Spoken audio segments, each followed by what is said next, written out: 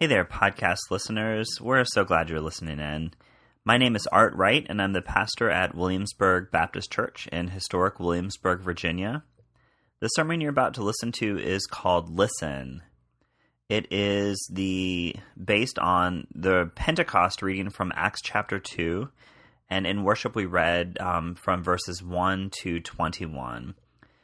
This is our Pentecost celebration. If you don't know, Pentecost is 50 days after the Jewish festival of Passover, and it is a spring harvest festival and religious festival that the Jewish people celebrated. And it's the day that we in the Christian church celebrate as the day in which the Holy Spirit came upon the believers, and in which we also celebrate as the birthday of the church. So you'll see that reflected in the sermon. I do hope it's meaningful to you in your spiritual journey. Next week, we're starting a new summer series called Childhood Stories of the Bible Revisited.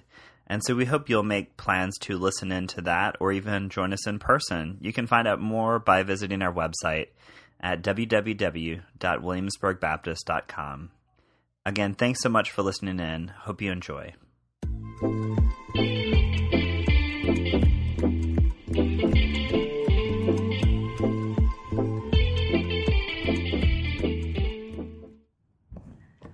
Thanks, Sydney. You have to wonder sometimes if the gospel writers snuck jokes into the text. The comment about the disciples all being filled with new wine, which is apparently especially potent. And then Peter saying, it's only 9 o'clock in the morning. They're not drunk yet. Thank you, Tim, as well, and the virtual choir for leading us. It's such a gift to have musicians really from all over the world join us in worship here, one of the gifts of the pandemic. Because it's Pentecost, I have to start today's sermon with a favorite joke of mine. Some of you have probably heard it, but I hope you can bear with it. What do you call someone who speaks 3 languages? Trilingual. Yeah, that's right. What do you call someone who speaks 2 languages? Bilingual. That's right. What do you call someone who only speaks 1 language? American. That's right. It's not entirely true. There's certainly truth in it, though. I know several of you speak multiple languages, but we as Americans are not necessarily known for our ability to speak multiple languages. My wife and I both speak Spanish to varying degrees. She is much better than I am. I am not fluent by a long shot, but I might characterize my Spanish proficiency as adventurous. I think I know enough to try to convey certain ideas. At least I'll risk it. Beth and I were in Spain for a trip about 10 years ago, and this one morning we found ourselves trying to catch a train to Madrid. When we ended up on this bus trying to get to the train station, we had no idea where the train station was or where to hop off the bus to make it in time. And so there was one gentleman on the bus, and Beth is much shyer than I am and much less likely to ask for help in a situation like that. But I had this feeling if I didn't say something, we'd miss our train. And so I said to the man in the clearest Virginia accent, but Spanish that I could muster, "Donde está la estación del tren?" hoping against hope that the words were at least reasonably close to what I thought I was saying. He looked at me with some confusion, and my recollection, Beth may remember this differently, but my recollection is that Beth gently patted my arm and gave the man a knowing look and began to explain in Spanish that we were trying to figure out where to hop off the bus so we could catch our train. He did help us find our stop. We caught our train, and I'm convinced to this day that he helped us avoid a really bad travel day. We ended up enjoying the rest of our trip. There's so many stories like that I feel like we could probably tell. I wish my Spanish was better, but I'm grateful for the ways in which the ability to speak or even attempt to speak a different language fosters connection where there might not otherwise be connection. The comedian Trevor Noah, who's the host of The Daily Show and who's South African, says in his memoir, When you make the effort to speak someone else's language, even if it's just basic phrases here and there, you're saying to them, I see you as a human being. That willingness to step across the threshold, as uncomfortable as it might be, the barrier created by different languages, signals a willingness to cross all the barriers that separate us one from another. It signals a willingness to see the other not just as an other, but as a bearer of the divine image, both of us beloved by the Divine One. On the day of Pentecost, as Sidney described, Jesus' disciples are hunkered down, praying and waiting for God to reveal to them what's next. Their numbers are small. The book of Acts says there's something like merely 120 believers in the wake of Jesus' resurrection and ascension. It wasn't a socially or politically mandated cap on the number who had gathered, but the Holy Spirit would soon blow past it anyway. And lo and behold, this violent yet divine wind unexpectedly fills the house. Tongue-like flames descend upon the believers, and all are filled with the Holy Spirit, which sends them out into the streets, where thousands of Jewish pilgrims from all over the known world have gathered for the Pentecost festival. And the Holy Spirit opens the mouths of believers, and they start sharing good news about Jesus, not just in Aramaic or Hebrew, but in every language imaginable, so that everyone with an earshot can understand the message. Greek, Latin, Egyptian, Parthian, Syriac, the list goes on and on. Here's the thing. My hunch is that on that first day of Pentecost, on the birthday of the church, the Holy Spirit could have come rushing in just about any way with any miracle you might have expected, whatever makes the biggest bang. And yet the miracle of Pentecost is the bridging of this simple yet profound barrier and gap between people. Language. It doesn't erase their differences. They aren't all speaking and hearing the same language like before the Tower of Babel.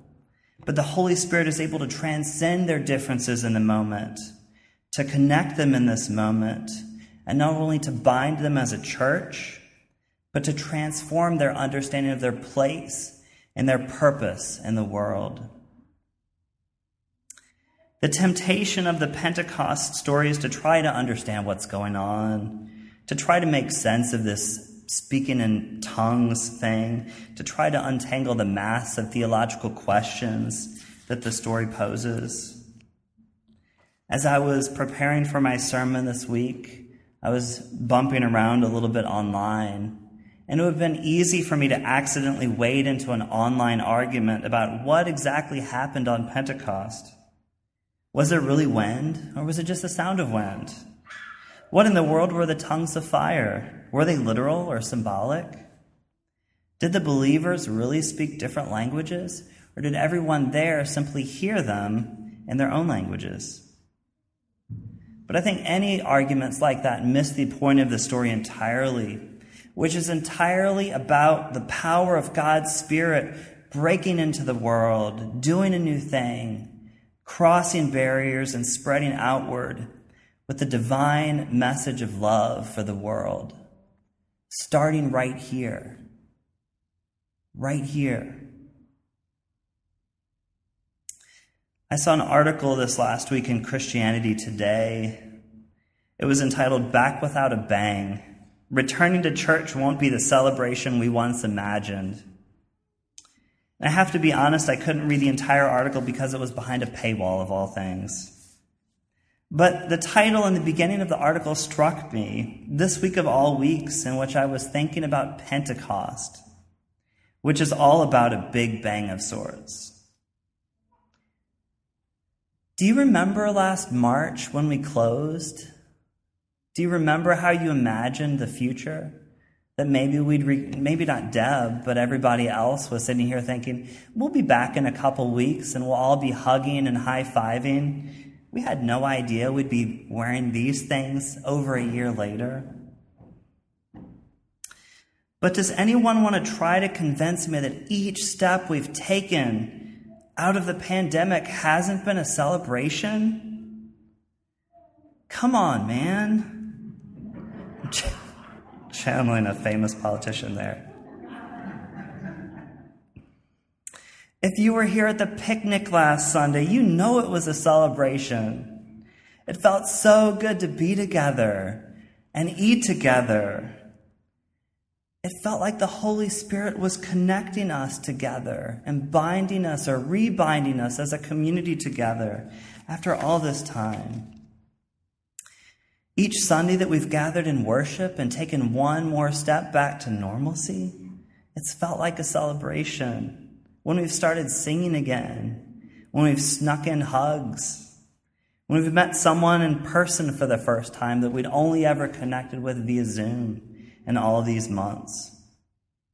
Each blood drive and vaccine drive that we've had at the church to serve our community, each new face that walks in the door, each care package we dropped off to school-age children who are struggling mightily this year. Folks, the Spirit is at work in this place. I've sensed it ever since I got connected with you guys. God's Spirit is at work here. I don't think it's unique to this church, but I don't want you to doubt for a second that it's not true here. The Holy Spirit is empowering us to be church together, and not just the 120 folks who are already part of the fold, but a lot of folks who are yet to step in the door. And whether we like it or not, the same Spirit is going to send us out those doors into a world that desperately needs to hear words that are Spirit-filled and filled with love.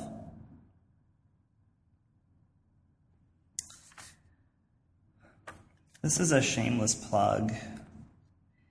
Many of you have probably heard that we're taking a trip next year to the Holy Land, a year from now. In fact, a year from now, some of us will be there.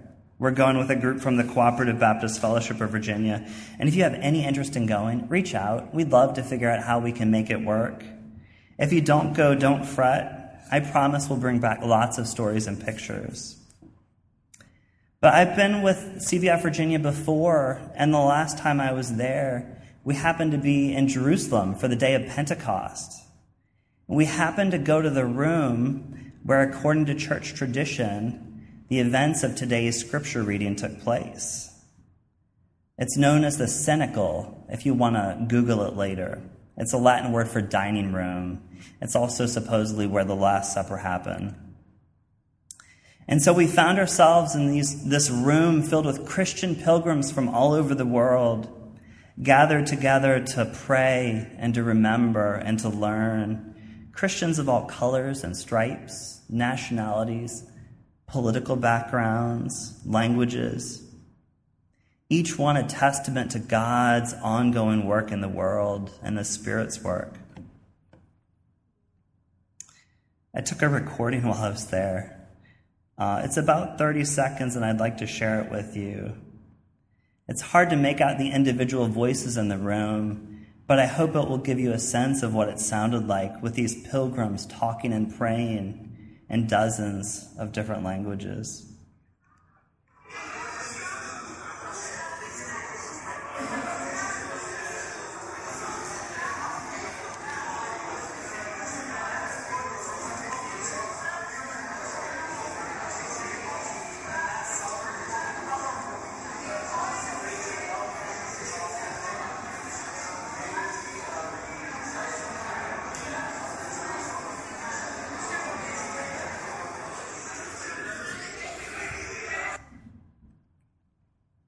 Fran wasn't expecting that. Can you hear it, though? It's the sound of the Holy Spirit at work, connecting people to God, to creation, and to one another. It's chaotic and beautiful, all at the same time, just like the first Pentecost. It was an electric feeling to be in the midst of this crowded room, not understanding a word of what was being said by the other pilgrims, and yet feeling this sense of communion, that we were in the same place for the same reason, that the same God had drawn us together, and that the same God was empowering us as disciples to go forth and transform the world in love and joy and peace and patience and kindness and goodness and gentleness. So happy birthday, church. Williamsburg Baptist Church, Global Church. Somehow, against all odds, we made it another year. We may even yet find that we're thriving on the other side, not on our own merits, but thanks to the power of a Spirit that is not done with us yet. Who knows where the Spirit will lead us next? I have no idea, but I'm eager to find out. I hope you are too. Amen.